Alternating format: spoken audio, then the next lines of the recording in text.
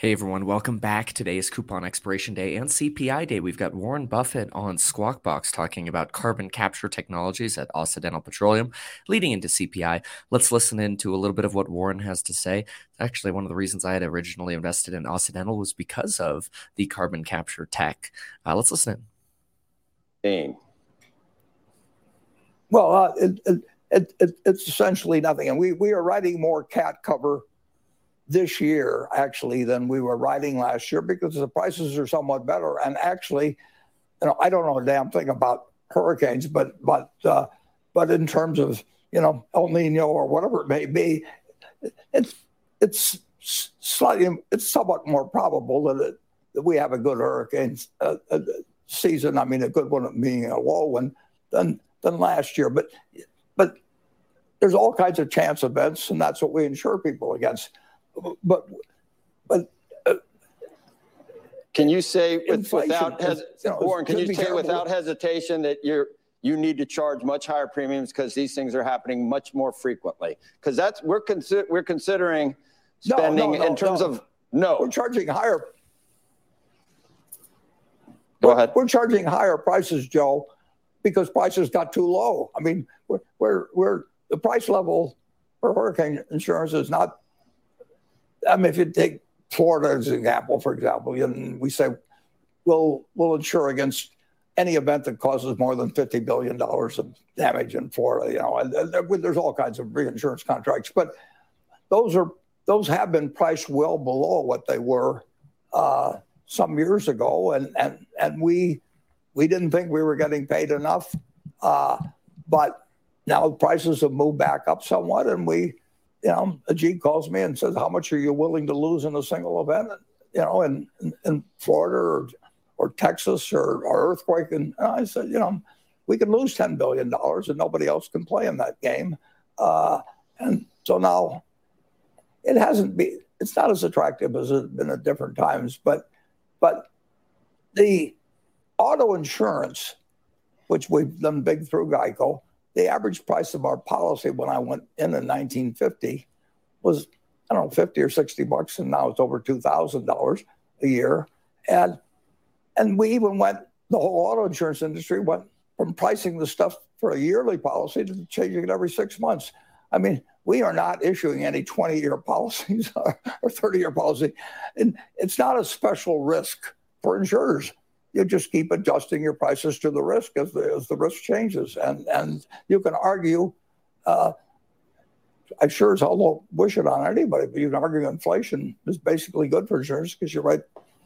You get much bigger premiums on much bigger coverages. And that's actually happened in auto insurance. While the autos have gotten safer, and it isn't everybody is driving terribly compared to the way they drive 20 years. The accidents per 100 million miles driven, has gone down a lot.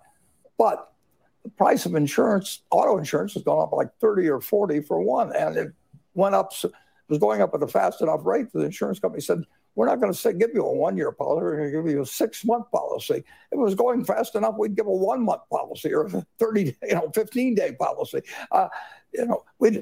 We are not committing ourselves as to what insurance is going to cost in respect to climate 30 years from now. And it is not a special risk to the insurance industry. Now, people don't get that, but it really isn't. I mean, and we're backing it up with money every day. Well, let me just ask you about the economy. We have heard recently from Jamie Dimon in his annual letter at JP Morgan. He says a recession is much more likely now. Janet Yellen was just speaking, I think in the last 24 hours, although it's hard to track from here when things are happening, has just said in the last 24 hours, I think, that the U.S. is in better shape now than it was 6 months ago. Which of those camps would you put yourself in? Well, I know what a lot of different businesses are doing, and I just got a report from one of them that happens to be in the retail-related business. And in any event, it was minus 22% in February from a year ago. They didn't think that was going to happen. Sales? You mean in sales. Profit? Yeah. In sales, profits are down a lot more than that. On the other hand, some of our businesses are still doing fine, but they all are reporting that the new, some of them are living off of orders were placed months earlier and that sort of thing. But it's a tougher world. out there in a great many businesses, not in the insurance business. Insurance business should be better this year than last year. That doesn't mean it will be, because we can't predict everything that happens, but on a probability basis, it should be better than last year. And the railroad business is down, and carloads carried, but it isn't dramatic. And of course, we've got a utility business, and that doesn't really vary much with things. But overall, I think people that run our businesses that do have any sensitivity to the economy are surprised at where they are now compared to where they thought they were going to be 6 months ago. That doesn't mean the world is coming to an end or anything, because 58 years I've been running Berkshire. I mean, we've run into all kinds of problems, but that's what business is about. And we run our business so that we don't depend on everything being big hunky-dory always. We run it so that we will be the last man standing. And that's the way, if millions of people are going to give me their money and tell me to take care of it, we're going to try and take care of it. And if we don't make as much— It's a really good point, by the way. Out of if we leveraged more or done other policies, so be it. But you think a recession is more likely now than maybe you would have said 6 months ago? Well, I think most of our managers would say that they are surprised at where they are now compared to how they thought they were going to feel 6 months ago at this point. And in a lot of businesses, but not in the insurance business, you know.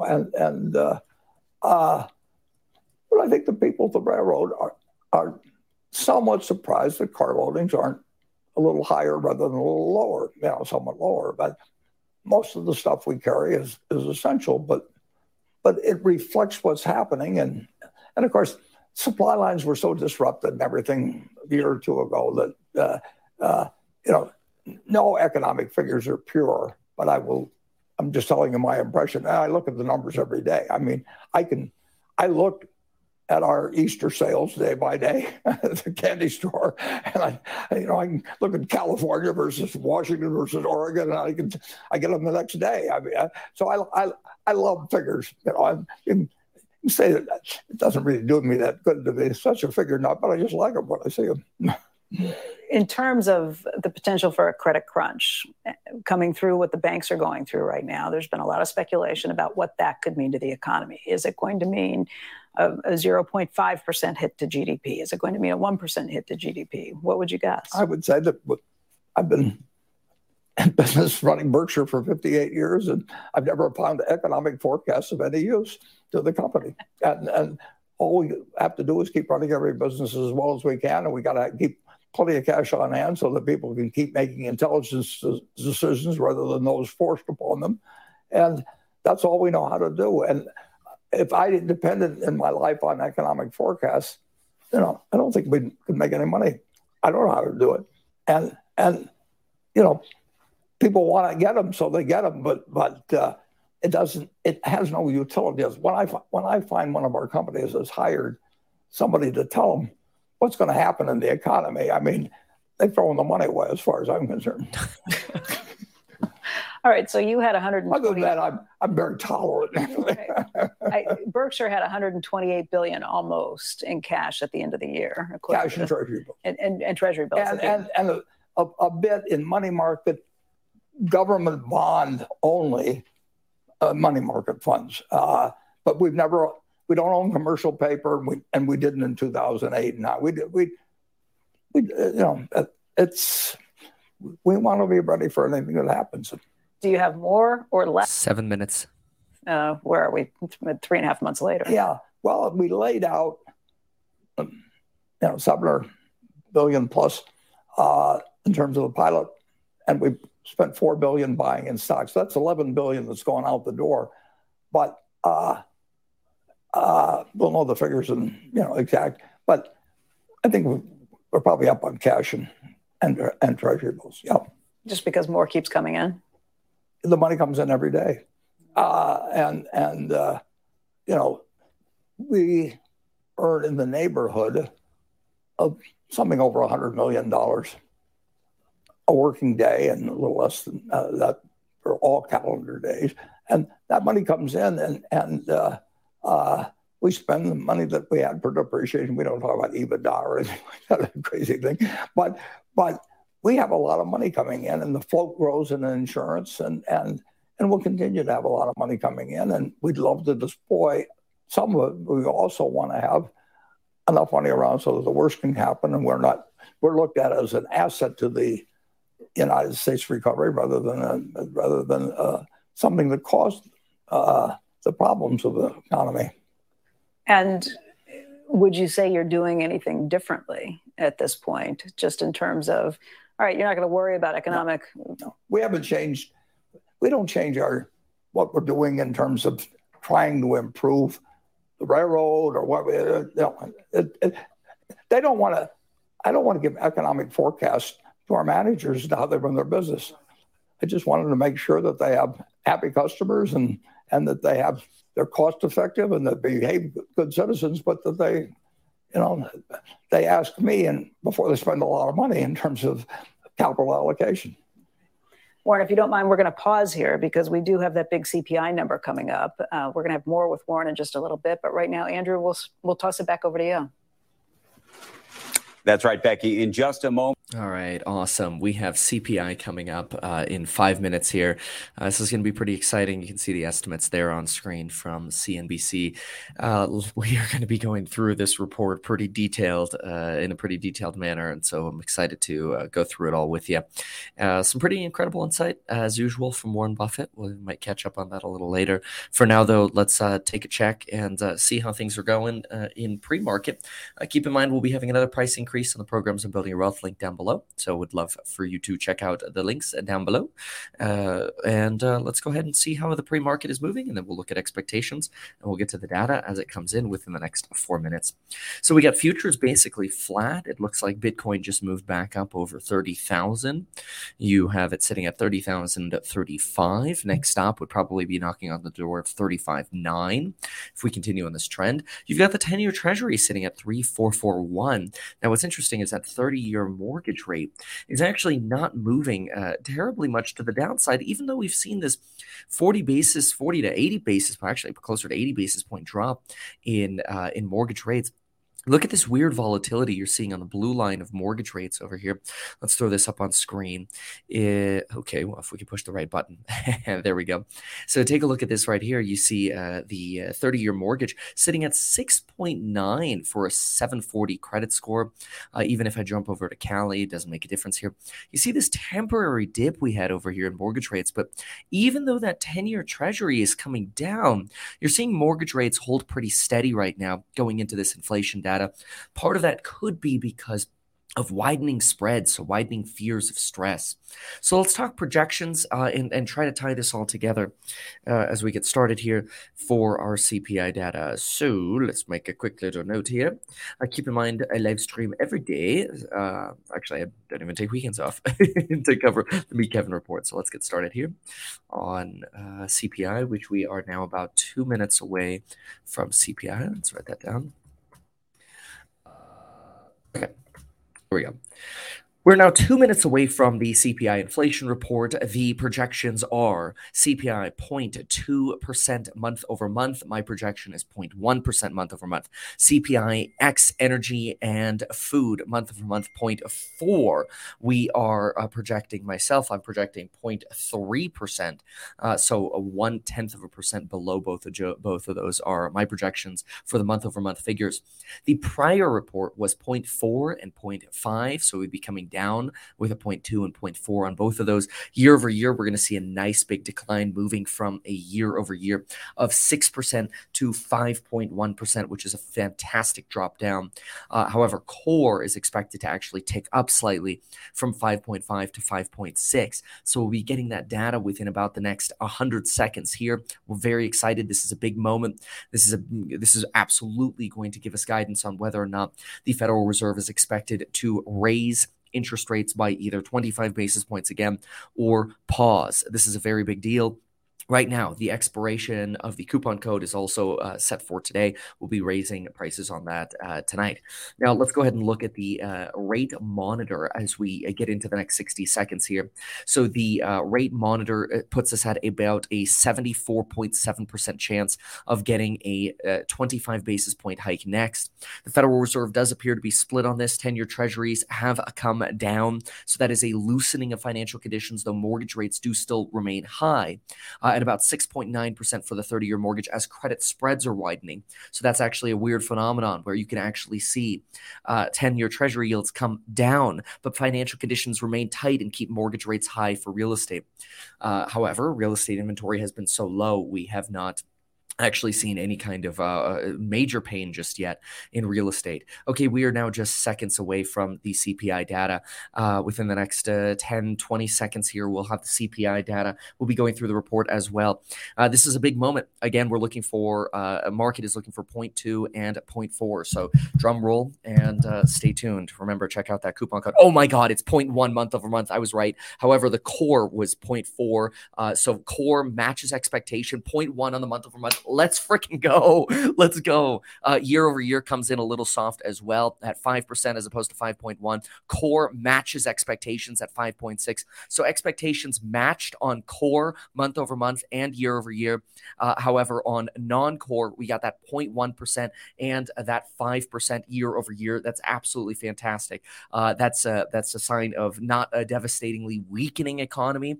It's not a sign that we're in this crazy recession, that everything is falling off a cliff. It is a fantastic sign that inflation is continuing to trend down upon expectations. We're not getting any kind of crazy reanimation of inflation here, even though outside of expectations, we're not, and that's a big issue, right? We were worried that maybe in this report we would see some kind of massive increase in services inflation or something.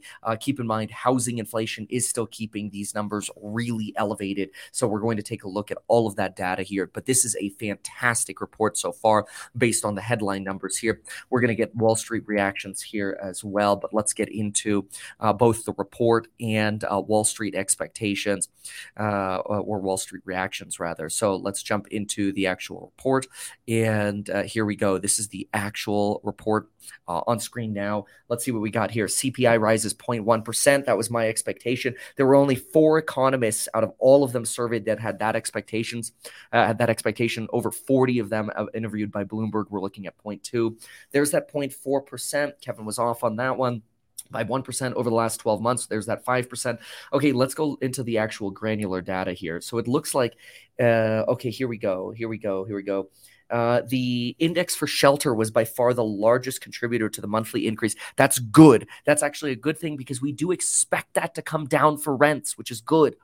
However, we still haven't seen that come through. So there is that risk that what if that rental deflation never comes through? That would be a big problem, right? But we still expect it to come down. Even Jerome Powell just a few weeks ago reiterated that this will be coming down. We do have stock futures jumping. The 2-year treasury yields are tumbling right now.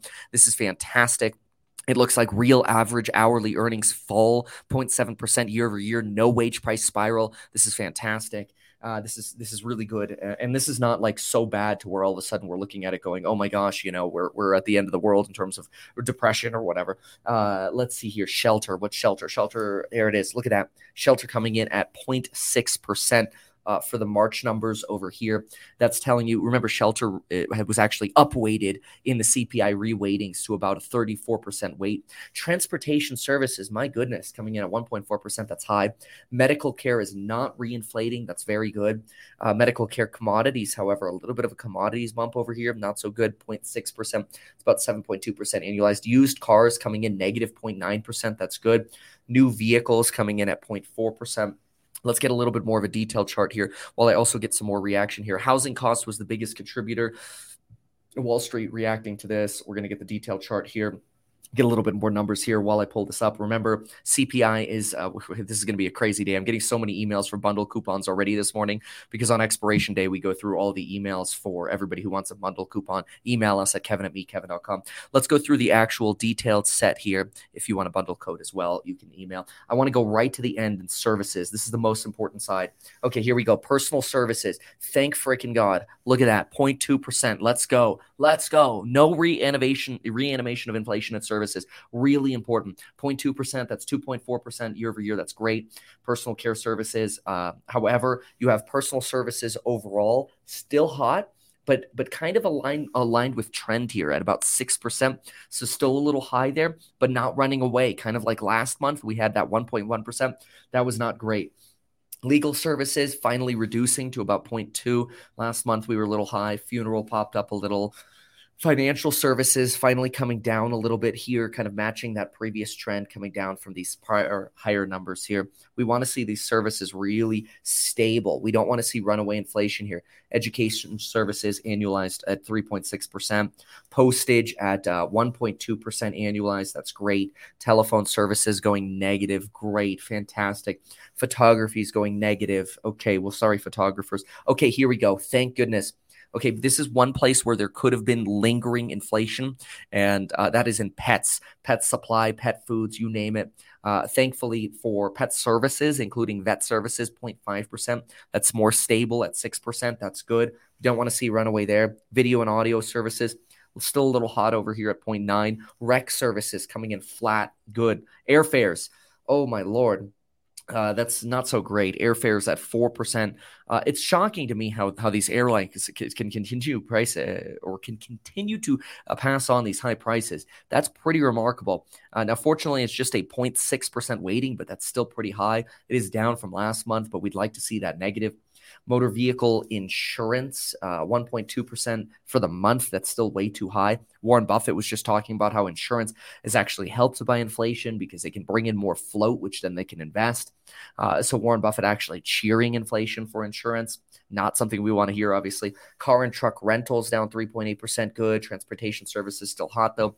Health insurance, thank goodness. Look at those drops. Across the board drops here in medical, basically services via insurance. Hospital and related services also negative. Good.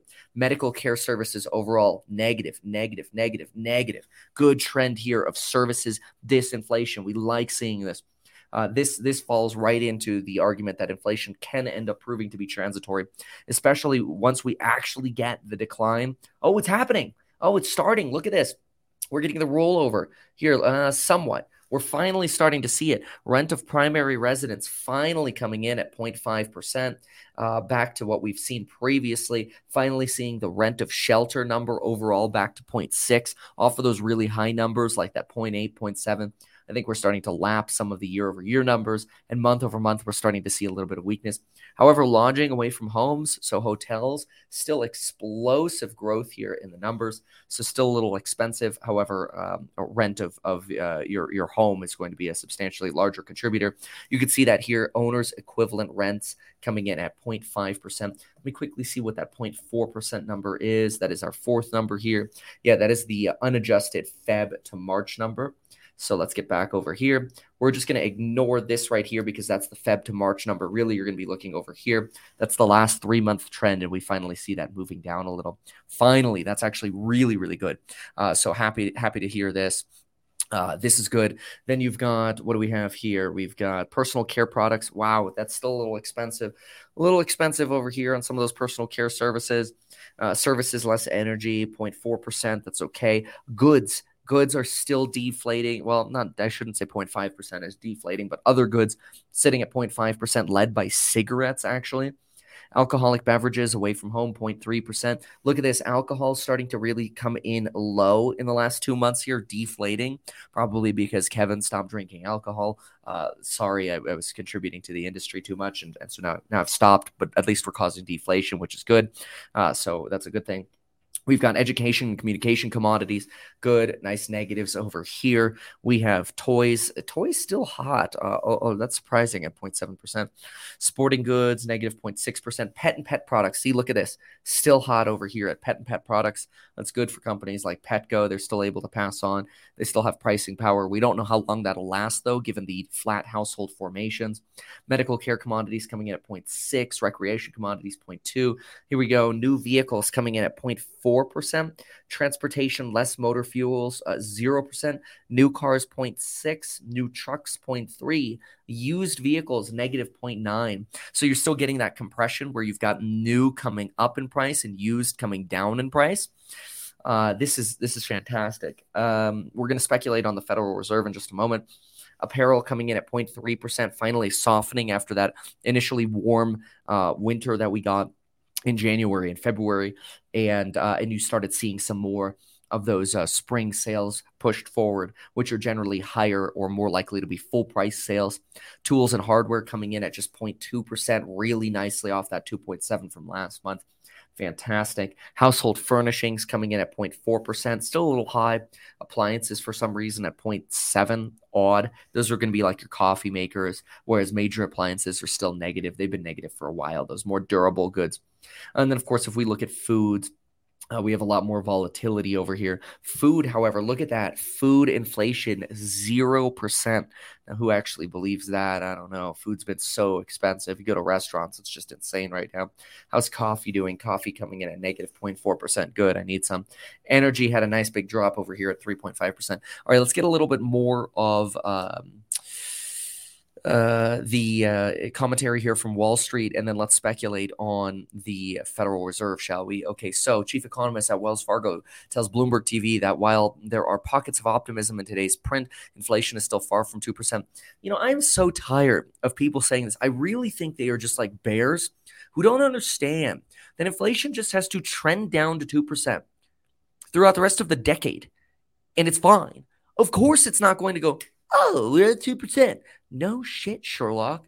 It's just, I don't think people realize the Fed is going to pull fate out of the genie, out of the magic hat. The bunny rabbit that comes out is going to be fate. Flexible, average inflation targeting. The Federal Reserve uses policies known as opportunistic disinflation to make sure that inflation trends down over time.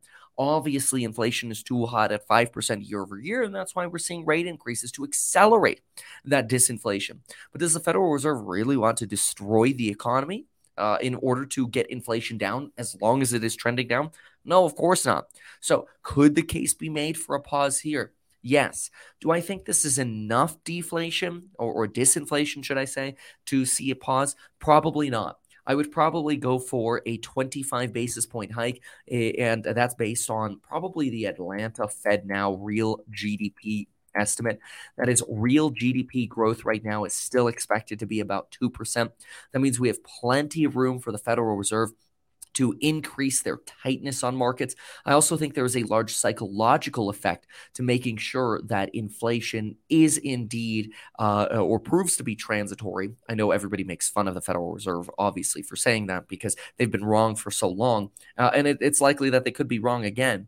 But when we take a look at this right here, this is the Atlanta real GDP Fed Now estimate released 2 days ago, which is 2 days before the expiration of the coupon code. Given that today is the 12th, prices are going to be going up tonight. If you want to bundle up for any of those programs, whether it's 0 to Millionaire, real estate investing, stocks and psychology of money, elite hustlers, make more money as an entrepreneur and employee, learn about insurances, liabilities, LLC, you name it, everything linked down below. Check that out. Obviously, this video isn't personalized financial advice, but I am a licensed financial advisor and run an ETF and have other affiliate links you can learn more about at meetkevin.com, some of which are sponsored. But let's go ahead and look at this GDP link here. What do we have? Latest estimate, 2.2%.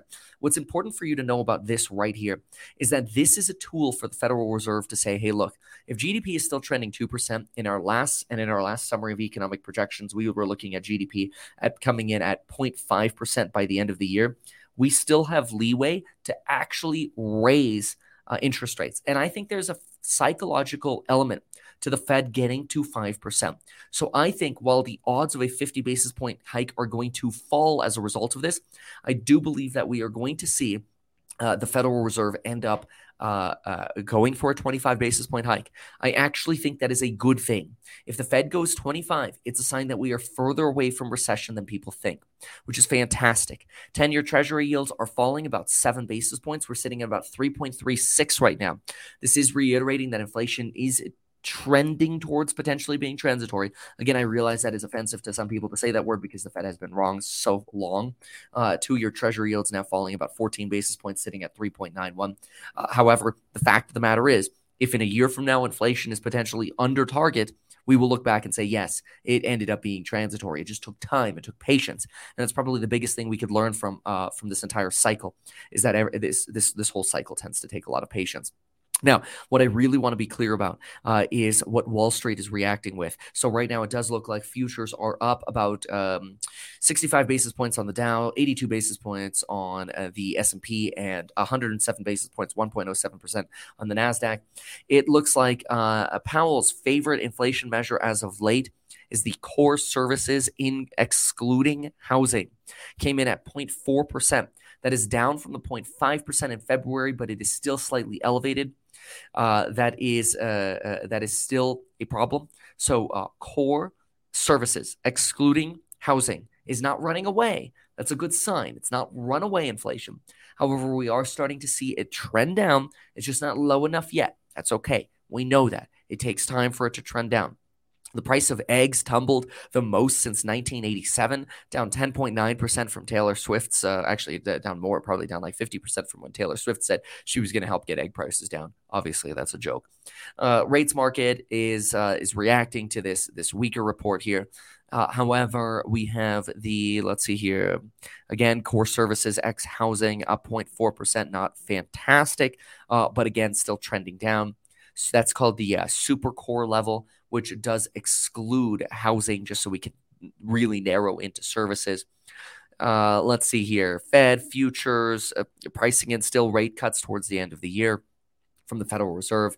Still sitting at expectations, though, let me look at if we can get an adjustment on the terminal rate here. And then let's also look at the 5-year break even. Stand by for that data. 5-year break even data. Let's see what we have. And then let's also look at if the terminal rate has started moving. So slight inflection down coming on the 5-year break even for inflation expectations. In terms of the Fed's terminal rate, we are looking at financial conditions, by the way, also coming down, but you would expect that. Less financial tightness given lower rates here. Waiting for this terminal rate to load. Terminal rate's still pricing at 4.99%. No big movement here. So still looking at that 25 BP hike, but it's becoming clear as day that we're probably going to be at an end of the Federal Reserve's hiking regime once they get to an even 5%. I do again think that is a psychological level that they are going to get to, and I am not concerned about a 25 BP hike. Do keep in mind later today, the Federal Reserve minutes come out from the prior meeting. Bond market is still pricing in 17 basis points of hikes. That is leaning towards 25. Remember, what they basically do is they take the average of how much the bond market is pricing in 0 and how much the bond market is pricing in 25. That average, or the midpoint would be 12.5 basis points, right? The market right now is pricing in 17 basis points, which again leans us towards a 25 BP. I agree with that. I actually think it is good. Get to 5% and be done. Markets are, let's see here, core figure coming in at 0.1% was fantastic. That actually matched my estimate perfectly, which is very exciting.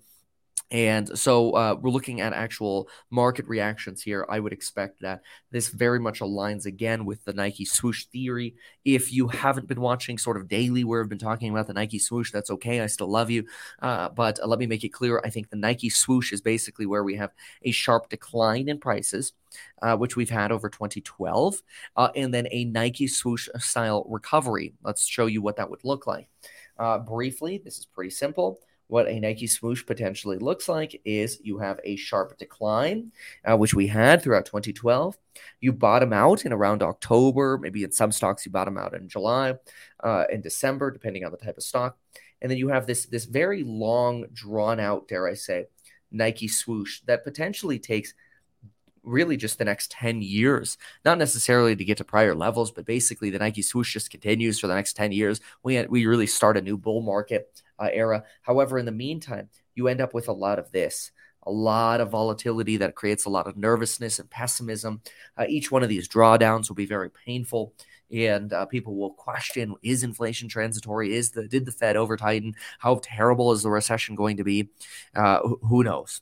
But my thesis is Look for pricing power stocks. I talk about those obviously, and I put my money where my mouth is. You can learn more about those at meetkevin.com. You can see the links not only for the courses with trade alerts or the ETF or the affiliate links linked down below. But this gives us CPI, a fantastic read on CPI. Very, very excited about this. So this is great news. It is a little bit of a shocker that it came in low, but jump back on over to Warren Buffett and see what Buffett has to tell us, and potentially in reaction to what we're seeing now. So let's hop in.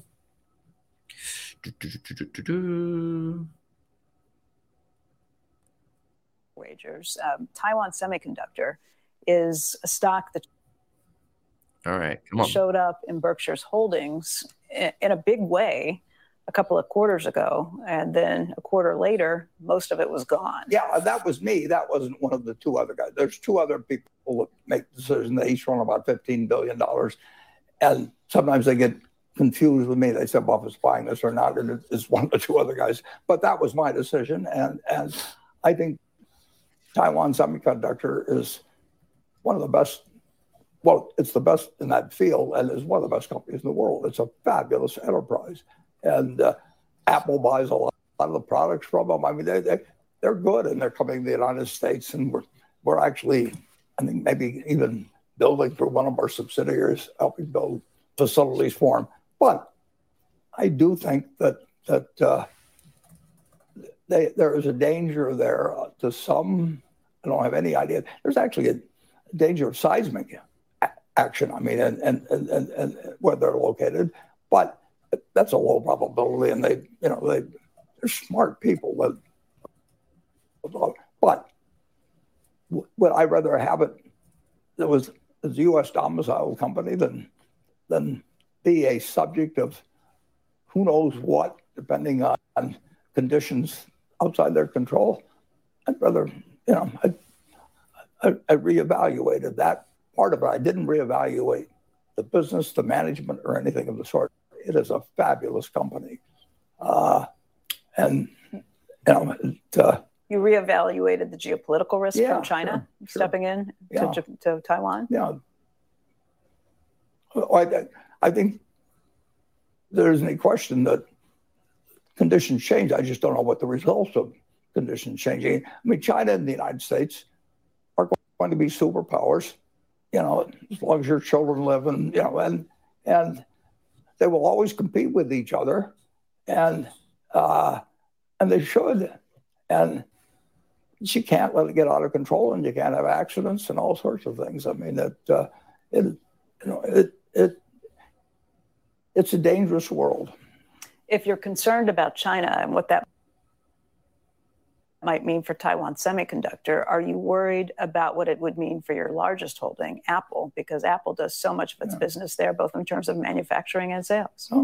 I weigh that in, but Apple is,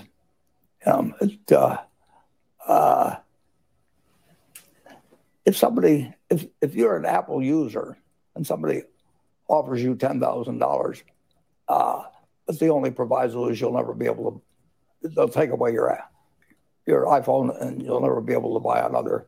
You're not going to take it. If they tell you if you buy another Ford Motor car, they'll give you $10,000 not to do that.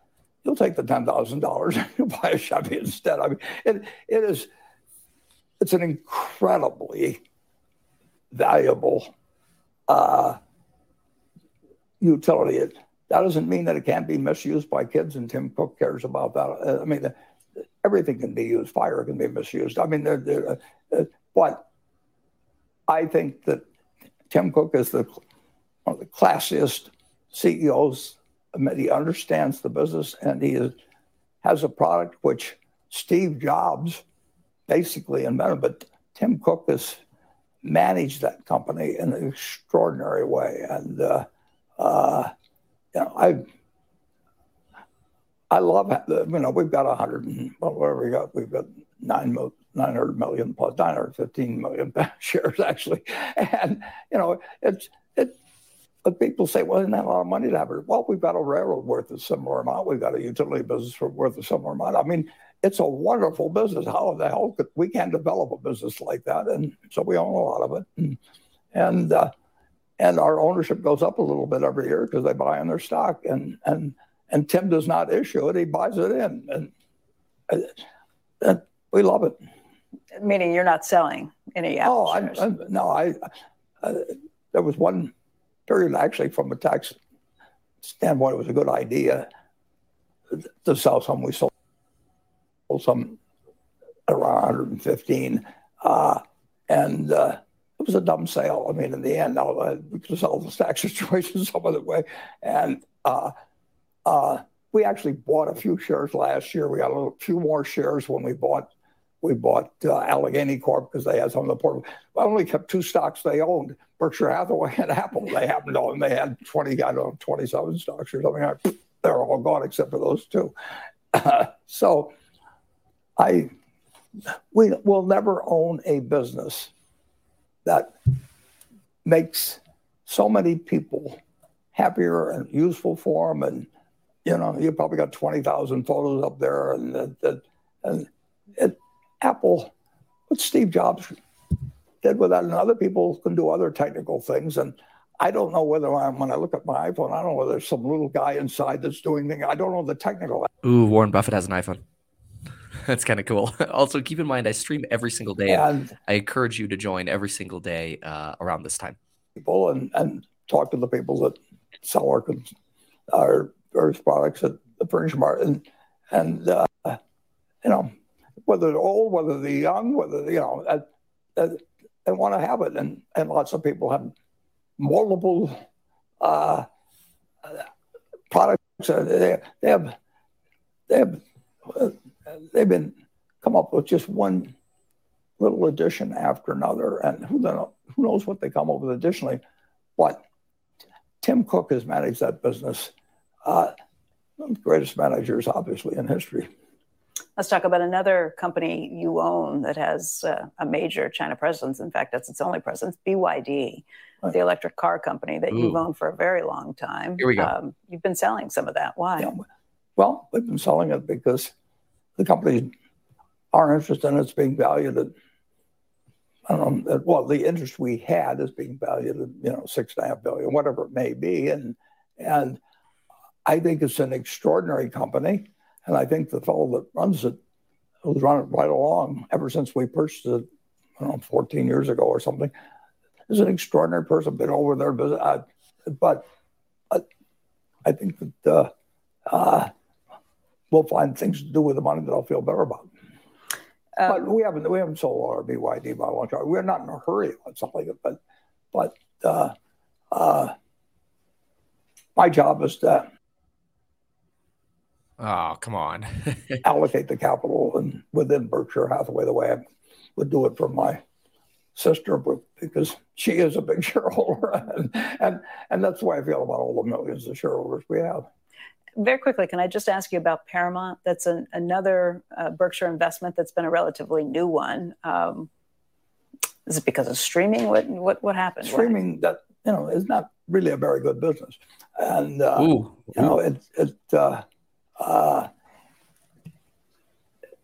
people in entertainment have made lots of money. The shareholders really haven't done that great over time, and it's applied to many. It's a glamorous business, and I had some friends in Hollywood, and they look for pigeons, and they find them. I mean, it's like it attracts people, and you mean suckers? It's a great way to meet girls. You mean suckers? But it isn't fundamentally that good a business, whether it was producing movies and you've got some people that have got deep pockets that aren't going to quit. And the product they're offering people a chance to watch all those movies, for peanuts and all that. But can they raise prices? We'll find out. But so far, they haven't been able to. They've been able to attract subscribers, but they have attracted them at a terrible price. All right. You gave a whole lot of reasons why not to buy Paramount. Why did you buy it? Well, we'll see what happens. Warren, you are known for somebody who has the appetite and the taste of a 5-year-old. You like hot dogs, you like Coke, you like See's candy. Someone wrote in on Twitter and wants to know what you've been eating in Japan. Oh, that's an interesting question. I have a Coke here, and I mean, I had some Hershey Kisses before I came over here, and a few things like that. And you know, I've gotten to 92 with the habits of a 6-year-old. And so far, it's working. Charlie's 99, and he doesn't eat any better than I do, pretty much. But I just get more attention. But my diet, and you know, I think. I mean, you know, you roll the dice. I've been lucky in life. I haven't really gotten that sick. And the only terrible things happen when people die or get sick that you care about. And if you can make a decent living in this country, you know, it's just been lucky. And you know, I make all kinds of money because I'm good at some game where the crumbs of capitalism just fall off the table. And you know, what people contribute to society is not proportional. Somebody that, you know, gives their life and fight in a war that they don't need to get. I always admired Hank Greenberg. You know, he can be a tough competitor and everything in the business, but he lied about his age upward in order to go in the army, and he landed at Normandy. That is really something. So I've been lucky, and you know, I always tell people I found everything I like to eat by the time I was 6. I mean, why should I fool around with all these other foods? I know all these people eat all these green things and everything, but if somebody told me I would live an extra year if I ate nothing but broccoli and a few other things all my life instead of eating what I like to eat, I would say take a year off the end of my life and let me eat what I like to eat. But I don't really think of it because I think happiness makes an enormous amount of difference in terms of, you can't measure it very well in terms of longevity. And I'm happier when I'm eating hot fudge sundaes or drinking Coke or whatever, maybe hot dogs. Well, Warren, we are lucky to have spent the last 3 hours with you. We want to thank you for your time today. Thanks for inviting me. You invited us, but thank you.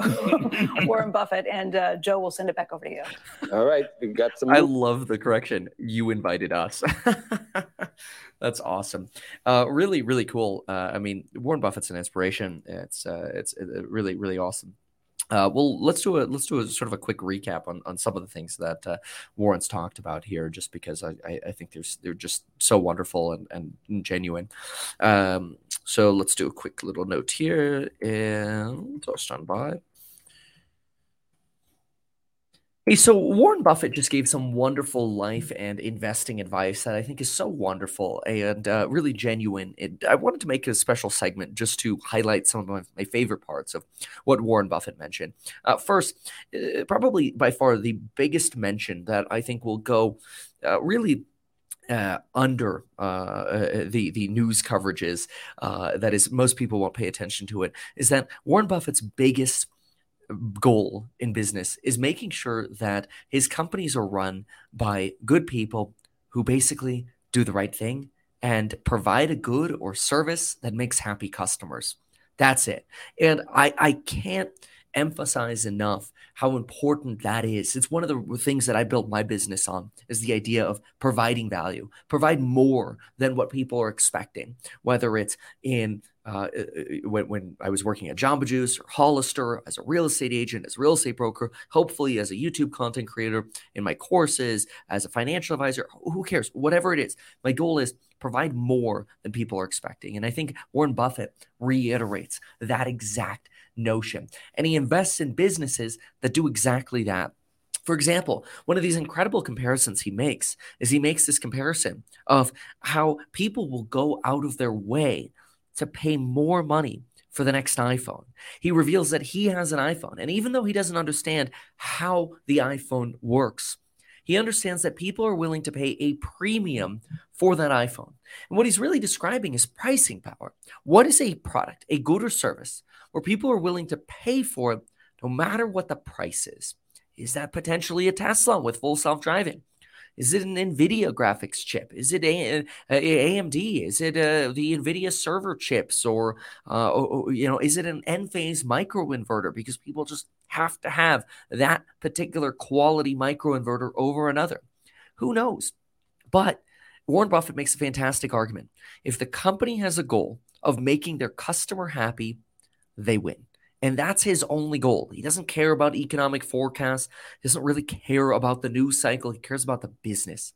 And even though in some of his businesses, he's realizing negative 22% year over year declines, he's seeing that some of his managers, in fact, a lot of his managers are seeing things are down a lot more than they thought they would be 6 months ago. And part of that could be because of prior orders basically keeping the pipeline full.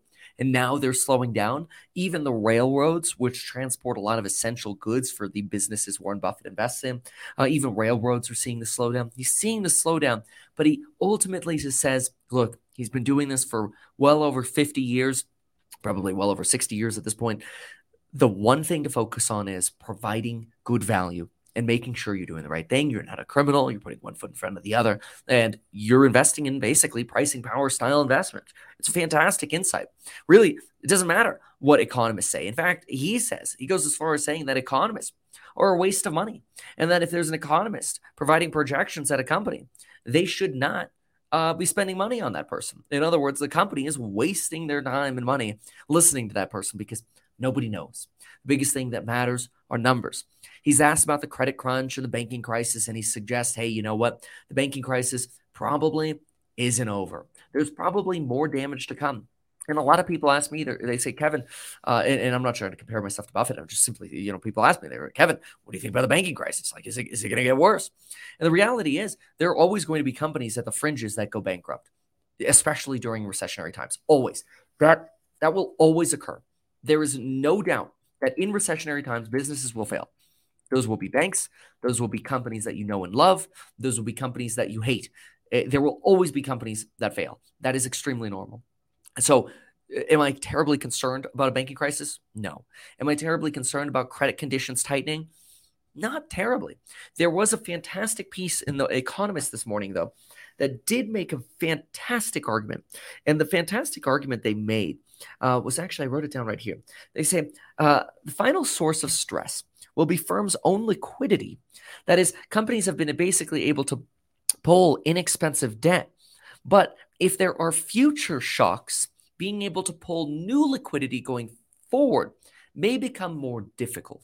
So maybe we haven't seen the full shocks yet because we need another shock to actually strain businesses.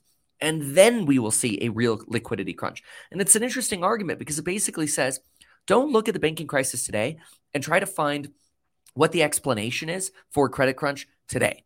Instead, look for what a credit crunch could potentially do during the next shock. Now, Warren Buffett does the usual when it comes to Bitcoin. He says Bitcoin has the same allure as playing Russian roulette. In other words, he alludes or associates it with gambling. He says that Taiwan Semiconductors is the best in its field. It was his decision to end up parting with the company. Sometimes he does that because he sees a better opportunity somewhere else. And in his case, it seems to be cash because they've got about $100 million in cash sitting around. Do keep in mind they've been spending a lot of money on stocks as well. Warren Buffett calls AI technology extraordinary. He does cite some concerns with it. He says that inflation is a constant threat to a country because ultimately you fade away the value of a dollar, and this is why you invest in assets. Although Warren Buffett does invest heavily in cash, a lot of that money is held in treasuries. He says he's not into commercial paper. He prefers treasuries. He does say there could be further bank failures and that the government won't save shareholders from troubled banks, which they really shouldn't. He says that troubled banks are not value stocks. This is something I've mentioned as well, is that I think troubled banks could be a way to maybe speculate and gamble, but in the long term, they're not something I would want to hold. He says, let's see here, dumb things banks do lead to mistakes and bank failures. So I think that's a great argument. Basically puts the blame where it belongs, right on the banks. Take a look at some of the other things he says. He does talk about streaming. I think this is a fantastic lesson as well when he talks about streaming. He talks about streaming as basically being a very low pricing power business. He doesn't use the words pricing power, but he talks about streaming being a, quote, not really good business. In other words, Becky Quick responds and says, you mean it's for suckers? And he kind of laughs and says, well, it's just fundamentally it isn't a good business. And that's because even though it attracts people, the way you attract more subscribers is by lowering the price.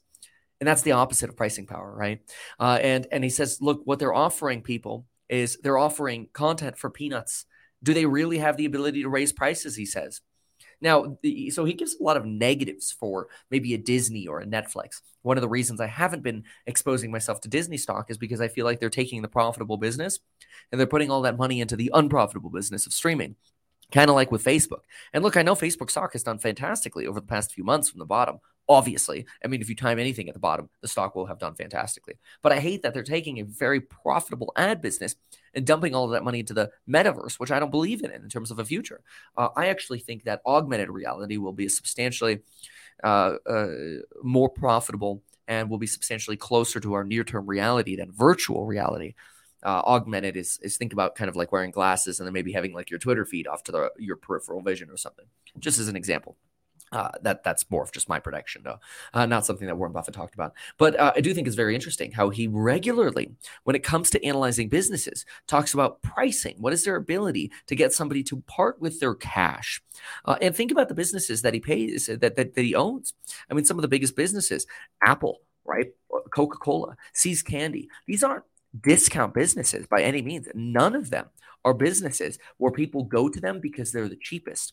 Consider a company that Warren Buffett holds called NetJets. It's a charter airline company.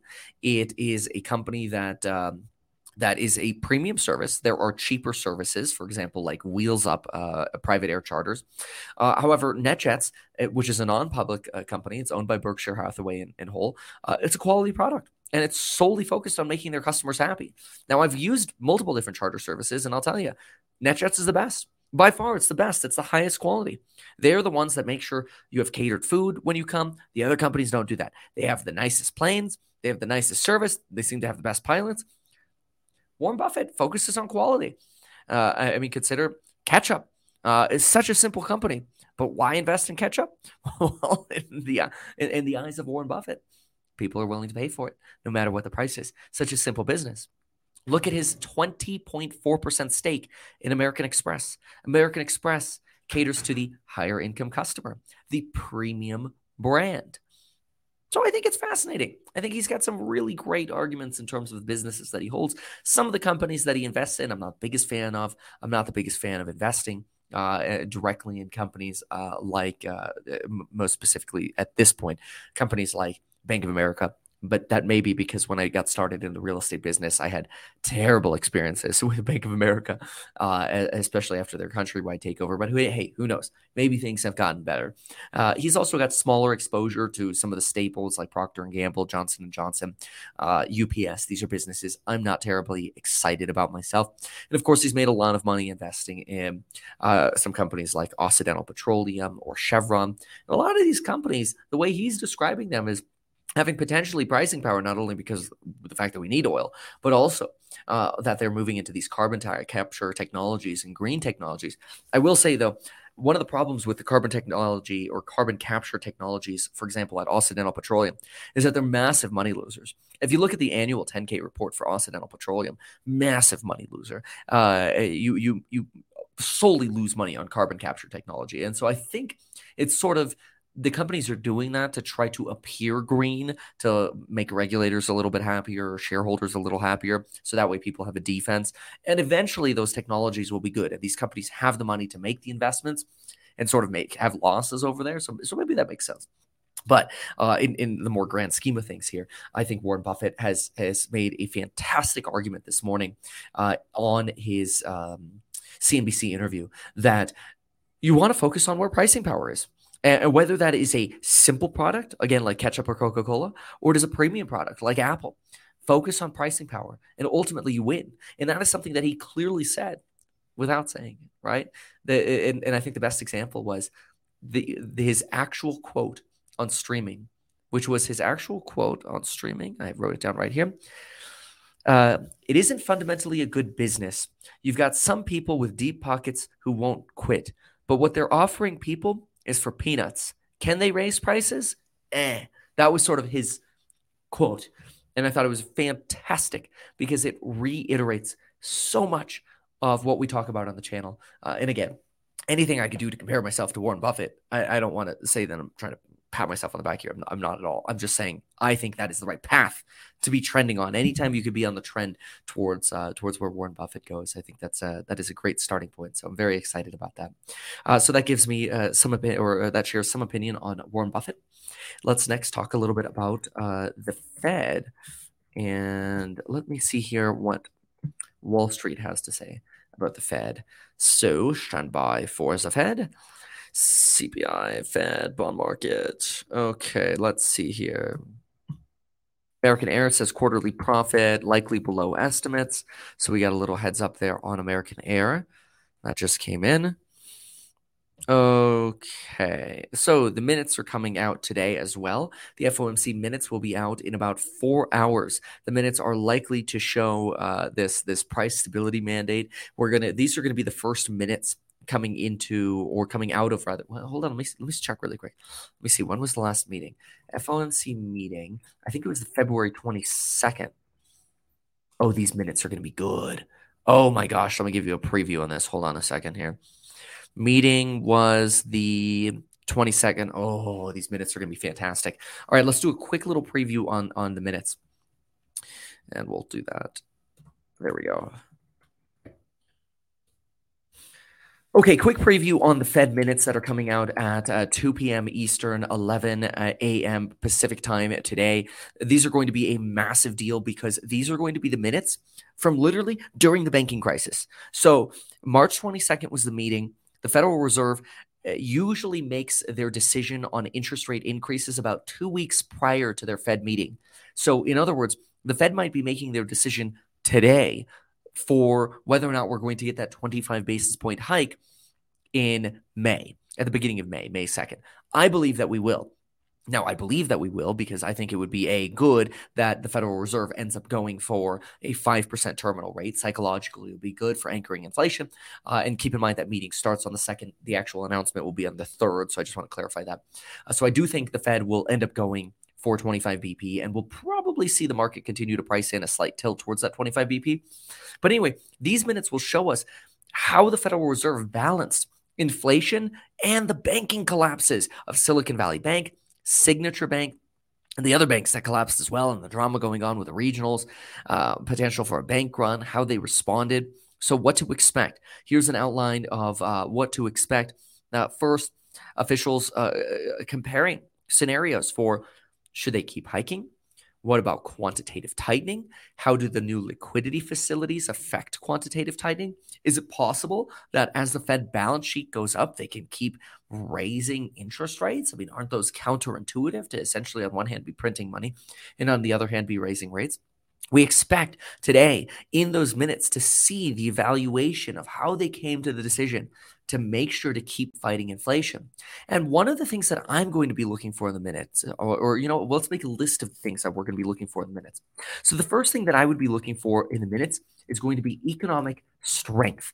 That's probably one of the most important things in the market right now is we want to see that the economy still has strength. The Atlanta Real Now GDP forecaster shows that we're still above 2% for real GDP. The Fed expects GDP to fall as low as 0.4% by the end of the year via their last summary of economic projections. What went into that? What data went into their projection that GDP is going to fall to 0.4% by the end of the year? And I want to see in the minutes what contributed to their fear that GDP was falling. And they believe that we could still hold GDP positive. So the first thing, I would write this down to prepare for the minutes. Number one, write down economic strength. That is probably going to be one of the most important takeaways from this next minutes report. Forget whether we're going to get 25 or not. 25 or not is going to be a fart compared to whether or not we go into a recession. Whether or not we go into a recession, that's going to be the big deal. And so focus on economic strength in these minutes. Number two, obviously, any kind of hints for getting to a terminal rate and further banking stress. And then number three, I'm going to write down their analysis of the credit crunch. I would expect something like, look, we've already seen a credit crunch. Are we seeing any accelerating of a credit crunch? The fourth thing I'm going to be looking for is any kind of housing indicators that they're seeing. Obviously, we've seen extremely tight supply, which has led housing prices to actually start trending up again, despite interest rates remaining relatively high. So focus on those here. Then the fifth thing and the last thing that I would focus on in the minutes is any kind of commentary on how quickly they want to get inflation down. So the timing of inflation down. And so those are going to be, we're going to be looking for words like average, opportunistic, flexible, any kind of average. Well, we already said average 2%, right? Fate. If we get any reference to fate, it would be a game changer. I suppose a sixth thing that I would be looking for would be also any kind of suggestions on the timing of services disinflation. When do they need to see services disinflation? Remember, super core today came in at 0.4% for super core inflation, super core CPI. And maybe the timing of housing disinflation. Because even though we expect to see housing disinflation, we just went from 0.8% to 0.6%, which is great, but it's still hot. When are we really going to see that roll off? JP Morgan believes we're going to see that roll off somewhere around June or July. We're sitting just now in getting the March data. So maybe we're still 3 months away from getting that housing disinflation. Can the Fed reiterate that 3-month away housing disinflation? What about services disinflation? If we're at 4.4% super core right now, that's 4.8% annualized. 4.8% annualized is obviously way too high. And if we're at 4.8% annualized, when is that going to come down? How patient is the Fed willing to be? Does the Fed think if they can pause at 5%, will CPI super core come down? Remember, super core is really those services X housing. I do not believe, and I'm going to write this down as number 9, this is going to be the start stop. A lot of people think that the Federal Reserve could just pause now and then pick it up again. In fact, one of the new Fed board members, Mr. Goolsbee, which when you write it, it's really funny, but I feel bad for him. But when you write Goolsbee, the autocorrect changes it to Foolsbee. And he wrote or said in an interview yesterday, prudence and patience to assess tighter conditions would be wise. And he suggested holding on further rate hikes until they have more information. But that suggests the start-stop method. I don't think they're going to go for start-stop. The reason I don't think they're going to go for or stop, start, stop, start again is because that's the mistake they made in the 70s during Aaron Burr and his Federal Reserve governorship. What the Federal Reserve did is they raised rates, and then they saw the economy slow, and then they paused and cut rates, and then inflation reanimated, and then they raised rates again. And they basically kept trying to adjust the temperature of the stove without considering the lag time that it takes for the heat to actually get to the food. And then they kept overcooking the food and undercooking the food, overcooking, undercutting. And it's like, stop touching the damn dial. Just set it and forget it. And then cook with that. And so the reason that's a problem is when you have that method is people watch you cooking at the stove and they're like, you've lost your marbles. You don't know what you're doing. You have no control over what's going on. And when people believe that the Federal Reserve has lost control, which, believe me, plenty of people already believe the Federal Reserve has lost control and that they're nut jobs. I get it. Okay, there are plenty of people who hate the Fed. And I don't want to come across as a Fed apologist because I agree. I think they've made some mistakes. But I think they could still end up being right on transitory inflation, which is fantastic, or would be fantastic for the Nike swoosh recovery, which is obviously something we're making a bet on, putting our money where our mouth is. But what I really want to focus on here is saying that the Fed's not going to repeat that. So I really doubt we're going to get any kind of like pause and then restart. If the Fed pauses, they're done. I want you to write that down. Hold me to that. If the Fed pauses, they are done. This tightening cycle is over if that pause occurs. Now, what I will say is the 5-year break-even rate is still a little on the high side. I'd like to see this come down substantially. I'm going to show that on screen here in just a moment. Let me pull that up. Do keep in mind today is coupon expiration day. Prices will be going up for those programs on Building Growth today. Email us for a bundle coupon code at kevin@meetkevin.com if you'd like to bundle up. So what do we have right here? Well, what we have is the 5-year break-even chart. This goes all the way back to the beginning of 2022. Let me also go back to the 5-year. But look at where we sit. Unfortunately, we still have some work to do here. We really want to see, in order to see rate cuts, we would love to see this get down to about 1.6%. And while we've got a rough downtrend. The downtrend was a lot better right here. We broke that downtrend because of the January data. This downtrend was broken. Now we've got kind of a crappier trend, so to speak. If we could get back down to trend, we'd be over here at 2.15. Hopefully we trend down to this level. And inflation break-evens are so important because they're really a way of the Fed saying, hey, as long as inflation expectations are anchored, we're okay. We don't have to keep raising rates. And that's good. But as soon as this really breaks out, which it really started to going into the banking crisis, you end up having problems. Now, if you go back to 2018, you'll see that we actually have to get this right chart all the way down to about 1.6% to iterate Fed cuts. So that does indicate we still have some work to do with the Federal Reserve. We'll see. We'll be getting those minutes today. I'm excited to see what happens. So we'll see. Somebody here just donated $4.99 to talk about the 0% mortgage with 0% down. It's only for 2,500 people. It's classic California clickbait. 2,500 people. That's it. And then the program's out of money. Yes, it's a good program. Yes, I've already gone through it. Yes, I've already talked about it. But 2,500 people is not a lot of people. So it's not really worth talking about. Anyway, with that said, thank you so much for watching. I've got to get ready for the course member live stream. Remember, you get lifetime access to all of the course member live streams if you join the programs linked down below. Not only do you get lifetime access to all of the programs when either of the programs you buy, you get all the access to all of the content within them and lifetime access to the live streams. Anytime we add new content, you get that for free. My goal is to really provide more value, and I'm convinced that if you go through the lectures that are in any of the courses, stocks and psych, 0 to millionaire real estate investing, do-it-yourself property management, real estate agent sales, YouTube content creation, you're going to learn a perspective that nobody else has talked about before. People like to make this argument, oh, I could Google the information. You can't, A, because it's my perspective and my theory on how to advance in any of these worlds, and B, even if you could, you wouldn't even know what to Google. And so that's what's so beautiful about these courses. It puts everything in order for you of exactly how to build perspective, learn everything that I do on the perspectives that I have for various different industries. And I encourage you to check that out, link down below. So thank you so much for being here. Wish you all the best. And I pray that the Nike swoosh holds so we can continue on our path to recovery. Today's CPI data was fantastic. Let's hope that the minutes continue to reiterate that. And we'll see you in the course member live stream in a few minutes. Thanks so much. Goodbye and good luck.